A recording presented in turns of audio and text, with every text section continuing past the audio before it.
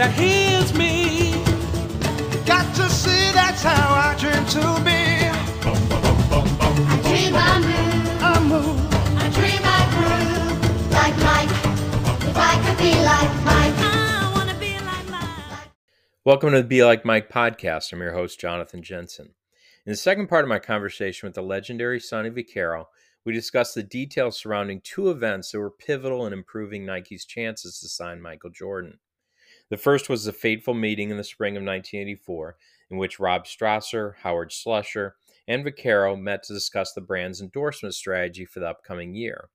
As portrayed in Air, the initial strategy was to sign 2 or 3 players from the class of 1984, which incidentally turned out to be one of the greatest draft classes in NBA history, and featured not one but 4 different Hall of Fame players. Number 1 pick Hakeem Olajuwon, number 3 pick Michael Jordan, number 5 pick Charles Barkley, and John Stockton at pick number 16. As described in my first episode with Vaccaro, while he'd been instrumental in helping to build Nike's basketball division to the point that all 4 teams in the Final Four that year wore Nike shoes, Vaccaro had not up until this point been consulted in the brand's decision-making related to NBA endorsers. However, Strasser had grown to trust Vaccaro, as well as developing a close relationship with David Falk, who he had met back in 1977. As described in this episode, this led Strasser to ask Vaccaro whether he would bet his job on his recommendation to, quote, give it all to the kid. A little-known fact was that at the time in his role as a Nike consultant, Vaccaro was reportedly making as little as $500 a month from Nike, so he didn't have a lot to lose. As discussions between Strasser and Falk about Jordan progressed throughout the summer, Vaccaro set up a meeting between he, George Raveling, and Jordan in Santa Monica during the Olympics training camp, with Raveling persuading Compton College head coach Rudy Washington to bring Jordan to Santa Monica in order to avoid the ire of Team USA head coach Bobby Knight if he had found out that Raveling had taken Jordan to a lunch meeting with Nike during training camp. At the conclusion of the episode, Vaccaro reveals a pivotal moment that occurred at the end of the meeting that he believes was key to getting Jordan to consider Nike. Bobby Cremins in 1979 was at Appalachian State in Boone, North Carolina. And Bob Gibbons, the recruiting analysis, was also in that area in North Carolina. And they had Michael Jordan at their camp that summer, the summer of 1979. Do you recall at all whether you had a conversation with either Bobby Cremins or Bob Gibbons about Michael Jordan around that time? I didn't know who Michael Jordan was about that time. No clue whatsoever. And I knew Bob because Bob helped me in the early years of the camps and, names. And Bob was the biggest name in that kind of world. Him and Howard Garfinkel on the East Coast. And Bobby was just growing because we were lifelong friends once I signed a Nike contract. But that was years later too. So no, I had no idea who Michael Jordan. The first and only time in my life I saw Michael Jordan before he got to the pros was when they beat Georgetown with that shot. That's the reason we signed him. I was at that game. That Jordan would not have been a Nike if I wasn't there, because Nike would never have thought about going after him. That's admitted. Even the ones that doubt me have to admit that. Right. So that was before Jordan's junior year in high school, but then he did, after his junior year, go to Tom Garfinkel's 5-star camp in the summer of 1980, right? Yes. And do you recall, were you at that camp? No, never saw him. Never. And I never would go to Garfinkel's camp. I mean, so no. I was now on the West Coast. That's the reason. Not that I wouldn't, because my sons went there. So that's because one was in Pittsburgh. I don't know if that's the one he went to. But anyway, my point, never saw Michael play until he beat Georgetown. Okay. Never. However, you did say in a previous story that you were at the 1981 McDonald's All-American game, which was held in Wichita, Kansas. Is that correct? No, I wasn't. He was the MVP there. No. You were not at that game. I wouldn't have been in Wichita. No, I wouldn't have been. That the kid from Kansas got the MVP, and Michael should have got it. Right. Jordan scored 30 points and made the tying and game-winning free throws with 11 seconds left, and they won the game 96-95. He went 13 of 19, hit all of his free throws and had 6 steals and 4 assists. So at that point, you had not seen Michael Jordan play. No, Jonathan, I never saw Michael until he beat Georgetown. Michael, no, never on my radar. And you have to understand now, even in that game, they screwed Michael. There's no question about it, because they give the local kid, a really good player too. He wasn't bad in the game even. He wasn't Michael. But anyway, I wasn't. There were like places now. McDonald's is now working in 1980. Just so you know that, okay. And McDonald's and the ACC had a tremendous bond. And it's not, you're not going to go through all that stuff for this show. But my point is, he would have gone to the McDonald's game regardless of me, okay? I mean, so no, he wasn't on, the radar or whatever. No. Big mistake, yeah, but no. I never saw him, until, he beat Georgetown. Right. So 1982 Final Four in New Orleans. Did you have any conversations with any of the coaches there, about him or about, during that time at the Final Four? I never spoke of Michael Jordan or brought his name up until they brought me to Portland, Oregon, to tell them who I would tell them to spend their money on. That story is rock solid, even though I'm just telling you for your show. I respect what you're doing. You're an intellectual, you're a good kid, and you're an honest man because you researched. I love that you researched. So I'm saying to you, no. There's something about me, and we're not going to get into the psychology of Sonny Vaccaro. I'd love to do it with you someday for another story, and that's good, but not this one. My point to you is there's a gift there somewhere with me, okay? I don't know what it is. I'm not going to get into it. Don't you use this or do whatever. I'm just telling you, I'm pretty good at this. If you go through the Kobe, if you go through anybody, I sort of knew something a long time ago about these kids without ever knowing them until I met them. That's what I'm trying to tell you. It was just something. Why in the hell would I say this? I'm starting at Nike. I had nothing to do with pro basketball. I was a guy, I was around, but I didn't go to pro games. I went to college games. That's who I was. That was my livelihood. In the high schools then, my game, the Dapper Dan ran for 40 some years. I mean, whatever the heck it was. I mean, we started in 64 and ended in 2007. I mean, the origin, because that game turned out to be the one that played in Chicago. I don't know if you ever went to the one, at the United Center. So that was the same thing. The Dapper Dan was changed because I went from Chicago to Detroit from Pittsburgh to Detroit to Chicago. I moved the game around after I left Pittsburgh. So that's the Dapper Dan game, is the one in United Center where LeBron scored. We had 19,678 at the United Center. That was the Round Ball Classic, Jonathan. Right. Same game. So okay. you referenced this meeting in Oregon. So that would have been in the spring of 1984, this off-campus meeting that you had. Do you recall? Yes. So Phil Knight was there, Rob Strasser was there, Peter Moore was there. Phil Knight was not there. Okay. No. So it was Rob Strasser, Peter Moore, and Howard Slusher. Mm-hmm. Howard Slusher. That's a big name because he's a big guy at Nike right now. He's been Phil Knight's right-hand man. Howard Slusher was one of the biggest agents in America at that time, football agents. He worked with Nike. And at that time they asked you about what direction they should take their basketball strategy in terms of signing multiple players or what their strategy would be to go up against Converse, which we all know at the time had Larry Bird, Magic Johnson, and Dr. J. Well, to put it plainly to your audience, okay, I was just one of 4 or 5 votes. They brought me in because we had been so successful. I knew all these guys. I knew the kids, but I didn't know them personally. I said, I didn't know Michael. I just knew what I saw one day in New Orleans. That's all I knew about him. Never talked to him. Okay? Now, they asked everybody. In Slusher, we had let's just say 500,000. That's what it was. $500,000 to spend. We are going to venture into it, and we are going to make an advertising campaign out of the guys that we signed. We weren't the favorites in anything, okay? We are the new company. We are doing great because of college basketball. College, just so you understand that in your own psychology to how you're doing this, okay? And then we have a lot of pros, all pros, Hall of Fame pros, but they didn't advertise them. You didn't know they wore the damn shoe.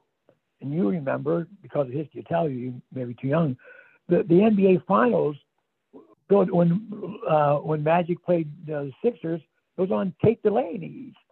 I mean, so pro basketball wasn't big. They had their drug scandals, seriously. So now that's where we are.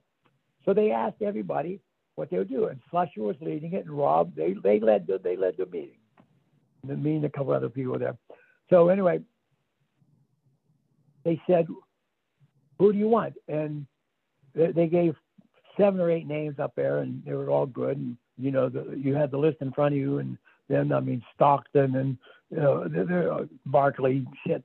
They were great players. They were Hall of Fame players. And it came to, these guys were all saying, we're going to take 2 or 3. 2 or 3. This is how much money we have. And as God is my judge, I'm just telling you, they asked me a question. I had nothing to, I didn't know like Slusher that well at that time. Okay. I knew Peter Moore, but I didn't know him that well. He was always in the background designing shoes. And I really had not a lot to do with, they did the colors thing for every school. We made colors for their shoes and their warm-ups and all that sort of stuff. I knew Peter, but I didn't know him that well until after Jordan. I said, give it all to the kid. I know it sounds trite and small or, what the hell kind of statement. Well, that's what I said. Just give it to the kid being Jordan. Okay.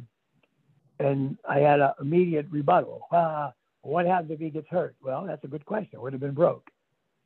What happens if he, you got, Drexler, you got this guy, Sam Bowie, he's going to sign with, Portland, he's from there, and Barkley, and, all these, there's a hell of a class. We'll give them all, because at that time, the numbers weren't that great. $150,000, and also all you ever saw in the pro advertising was the color or the back page of Sports Illustrated or a billboard or something. There was no TV. Their games weren't even on television. No one wants to talk about that. And also, let's understand, for the record, Jordan got beat in the second. He won the championship his freshman year with the shot.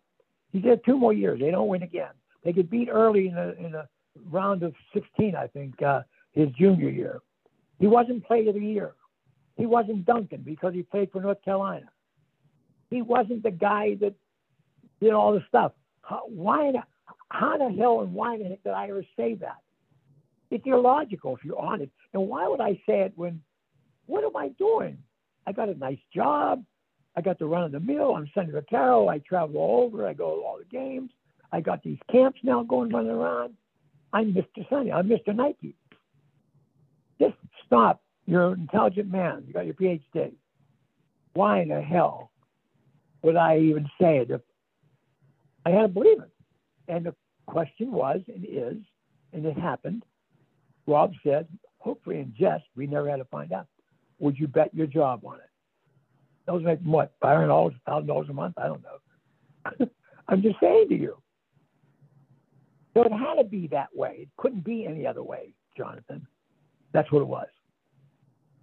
So it sounds like Rob Strasser, at that point, you had built up a great deal of trust with one another. And, David Falk wrote in his book that a lot of times when he'd recommend a particular athlete to Rob Strasser, Strasser didn't even know if he was a basketball player, baseball player, but he had developed a level of trust with David Falk, and same with you, that when you made that recommendation, it sounds like Strasser had to then back that up and say, well, I trust Sonny, he's the basketball expert.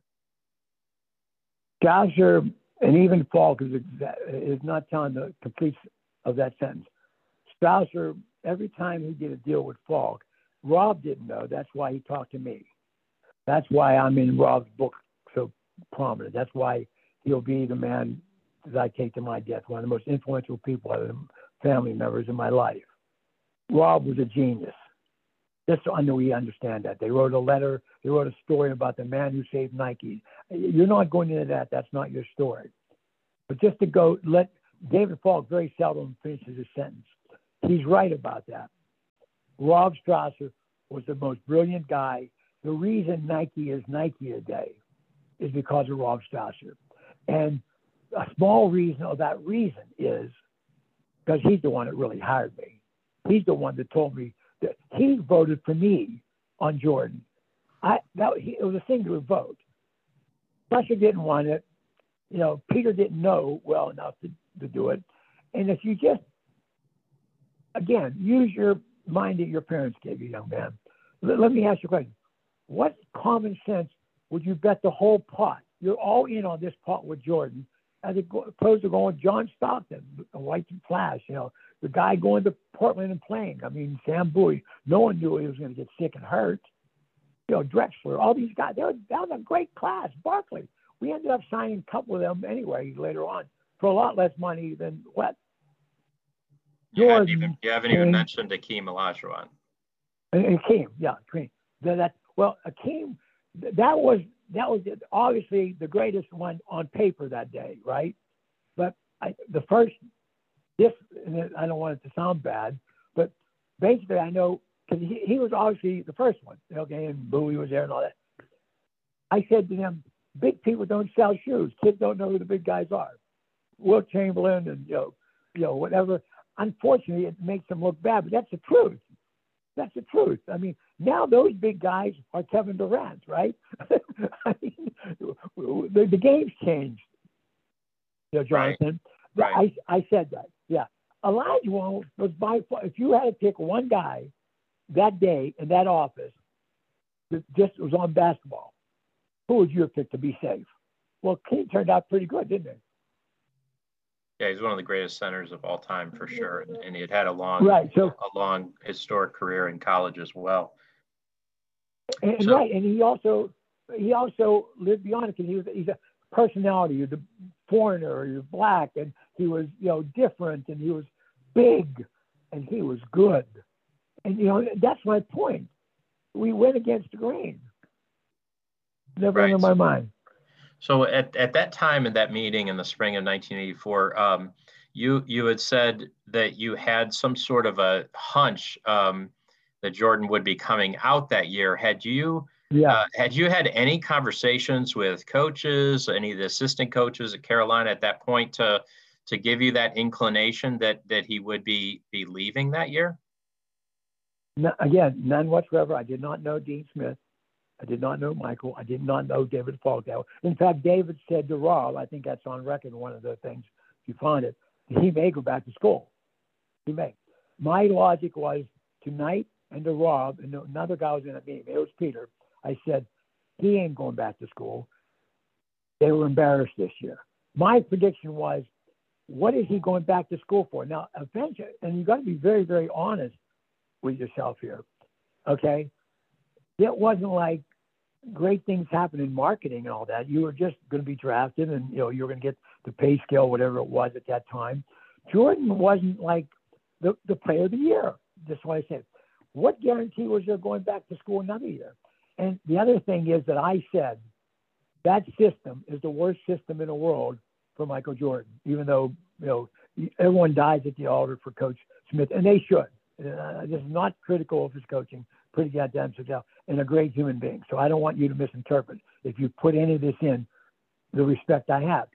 But it was against the grain for Michael Jordan. He was being stopped by college basketball. That was my analogy. I said he's coming out, and there weren't a lot of people coming out then, Jonathan. It wasn't like today. Like they're coming out and they're in sixth grade now. You understand? The world changed, but I sort of knew that. I didn't have any information. It was just a Sonny. Right. Yeah. Dean Smith is the last person to hold Michael Jordan under 20 points a game, of course. Right. And I said, I don't know if I used those words, but I said, what was he got? They got beat, round of 16. Am I right? Yeah, they lost to Indiana that year. Yep. Yep. So he wasn't even on like the radar. And again, it wasn't like today. That's 1980s, right? I mean, my God Almighty, there was no ESPN and all that sort of stuff. So, do you recall in that meeting, it was the idea of a custom shoe built around a basketball player? Was that discussed at all in that meeting? Obviously, that was an idea that you presented a little bit later that year. Do you remember where that idea came from? Because that was not again Converse had had basically the three best players in the game, and they didn't have custom shoes. Dr. J and Larry Bird and Magic Johnson, they had different colored Converse shoes, but they didn't have a custom shoe. So that was a fairly revolutionary idea. I'm going to say to you, nothing to do with Sonny. Peter Moore and Rob told me. That's all I can say. I didn't know. I didn't suggest it. It was new to me. When I met with Jordan at that restaurant, they told me, tell him he's going to have a signature shoe. I didn't know what the hell that meant either, to be very honest with you, in 1984. All I knew was it was going to be one of a kind, his. It was going to be the Jordan shoe. It was a different name at the beginning, I think. I don't think it was Air or whatever. So that's what I knew. Rob and Peter knew that. That's a fact. I don't care what they try to do up there at Nike since nobody's around anymore. That's how, and Tinker Hatfield didn't do it. That's not for your show, but you know what I'm probably talking about. They're trying to change history up there.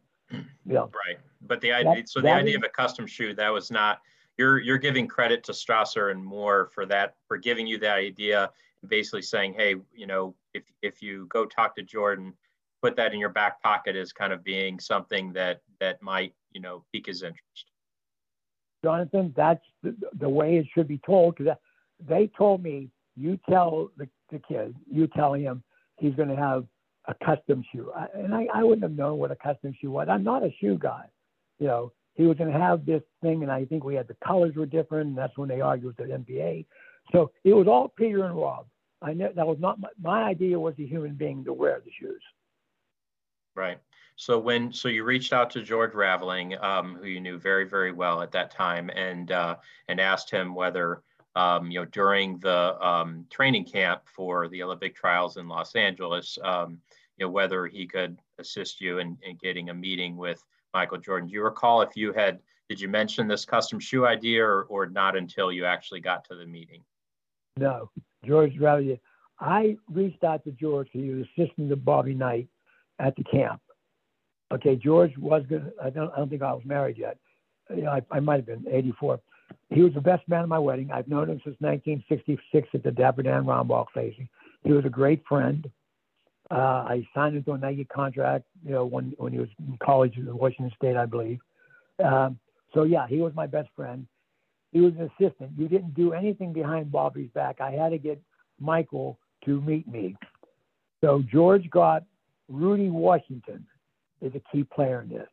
You thought that Jordan liked the Adidas tracksuits, and that was one of the reasons why he kind of had an affinity for Adidas. Is that accurate? I didn't know until he told me that. He said, the only thing I know, he said this at the meeting, is they had the best sweatsuits, he called them. Sweatsuits. He said they were beautiful. He liked to wear them. He wore them when he didn't wear his Converse stuff at North Carolina. He liked the leather on the shoes. He liked Adidas. If Adidas would have given the same amount of money as Nike, he would have signed with Adidas. That's what happened at Tony Roma's, I'm telling you. Right. In Santa Monica. Yeah, right. In Santa Monica. Yeah, Santa Monica Boulevard. Right. It was you, Michael, George Raveling, and Rudy Washington. Rudy went by himself and had dinner at lunch over. He didn't stay with us. He dropped him off, went to lunch in the same hotel, then we left, and he brought his girlfriend with him, Olga. Yes. Right. So that's how that happened. So this would have been in. This was in May of, or was it? Or is this maybe late April? When was the Olympics? When out there? Well, the Olympics didn't actually start until the end of July, but they had a long training camp. Here's what I'm saying. Yeah, in order to be exact, just go back. I was going to say, when the training camp was, because they played exhibitions in San Diego and, in the Swarm or whatever it was at that time. Yeah, that's when it was. I can't give you the date. I mean, somewhere in the archives are probably there. But that's when it was. It was during that time. It was an off day, and they came up, and it was like an early lunch. So that's what it was. Right. And do you recall Jordan's reaction to you proposing this idea of a custom shoe? Was he intrigued, or it was kind of, hey, I really like Adidas, I like their sweatpants, so I'm probably going to end up going with them? How did you feel at the end of that meeting? Okay, here's how that went. Okay, here's exactly how it went. We talked about just me. We might have brought in the All-Star game, because that always comes up, and and I just didn't know about him. One of his questions: why do you think I am the guy? And I told him about Georgetown and everything. But the conversation for the first half hour, where everyone laughed at, and, everyone was just me, him, and George really, was that I never knew him. He never played my game, never went to my camp, didn't go to a school we sponsored. It was like almost, if you want to play odds, what were the odds of that happening? I didn't know the kid. He knew all of me, but again, I didn't have ABCD at that time, because that's when in '84, when he started coming, being part of it. He didn't really understand what the round ball would have been, because he played in the McDonald's game. He was still pissed off and didn't get the MVP. So what he basically said, he talked about Adidas, and we made jokes, and I told him about my background. We talked to him about Las Vegas, and somehow I got into a conversation, and Jerry Tarkanian, and just basketball. He was a great of Georgetown. He knew I knew John. We talked about John for a few minutes. It was just that kind. But see, the key to this whole thing was, and it's again fate. I don't know how else you do it, Jonathan. At the end, we were sort of like dinner and last. I had no idea. At that time, I had no idea. I told him about Nike. There was nothing in my mind to think that he was coming with Nike. Nothing. Because I know it was going to be about money. He specifically talked about he liked Adidas. He never knew anything about Nike. So we go that route. The school, nothing. But here's what I said. And I played my cards right. I remember what Rob and Peter told me. I said, Michael, there's one thing I want you to know. What? They're going to make a special shoe around you. It's going to be called a signature shoe. And they gave me their word that you'll be the only basketball player to have his shoe. And you know what? Looking back 40 years later, I don't know if I could have gone any further in my conversation, Jonathan. I want to be honest with your report. And I said this only maybe once or twice. I couldn't have talked about what the hell they meant, other than I remembered what Rob told me. And he said, what do you mean? I said, it's going to be your shoe, your name. I didn't say Jordan. I said, it's going to be something that you do well. And remember, the first insignia was the airplane wings, the captain's wings on an airplane, because Peter thought he was like an airplane. He can jump like, be in the sky like an airplane. One of the first motivating things on a poster was going to be this airplane flying, and there was Michael jumping then. It's somewhere along the way in my lifetime, I've experienced those kind of things. At the last minute, maybe the most important thing I said, to whatever it was at the last minute, there weren't a lot of them, so I don't want you to think I'm Nostradamus. But my point here is, and that caught attention for 5 or 10 more minutes, because everyone's like, okay, we're like getting ready to leave, we're gonna get back to practice, or wherever. Rudy was done, George was done. And Michael said, he asked me, what is that? It's going to be yours. It's going to be your signature. And I don't want to say exactly, because he'll say I didn't say that. But it intrigued the hell out of him. And I'm thanking God this minute, 50 years later, Jonathan, that I didn't have to explain it, because I didn't know what the hell he meant. I didn't know what Rob and Peter meant. But the key word was your own shoe, signature shoe. Signature was said. That's the word they gave me, a signature shoe. That's interesting. I don't know about you, but I thought that discussion with Sonny Vaccaro was fascinating, particularly the details of his very first meeting with Michael Jordan, which was in advance of the start of the Olympic Games in Los Angeles in late July. During the interview, I'd used the term trials, but those had happened back in Indiana in April through June. By this point, the team had already been whittled down. In addition to practicing, the team was also in the midst of playing a memorable string of exhibition games against NBA players, which Jordan more than held his own against, and the team won every game. And in the Olympics, every win was by double digits, including a 31-point win over Spain in the gold medal game in August, and Jordan was the team's leading scorer. I think we should talk a little bit about this idea of a signature shoe that Vaccaro feels was instrumental in getting Jordan's attention at their lunch together. David Falk discussed this concept in his book, which was entitled The Bald Truth, and I highly recommend it. Falk's agency, ProServe, which was founded by one of the legendary agents of his time, Donald Dell, had worked with a lot of tennis players, such as Arthur Ashe, Stan Smith, Jimmy Connors, and Ivan Lendl. In individual sports as tennis and golf, the idea of a signature shoe and equipment such as tennis rackets and golf clubs had been commonplace, dating all the way back to Arnold Palmer's deal with Wilson back in the 1960s. Falk wanted to bring that concept to basketball, which, as we discussed in this episode, was not common, even for superstars such as Magic Johnson, Larry Bird, and Dr. J.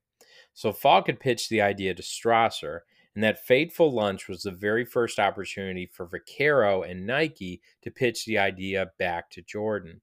As Vaccaro described, it obviously got Jordan's attention and would remain a point of differentiation as Falk and Jordan set about scheduling their subsequent meetings with Nike, Converse, and Adidas.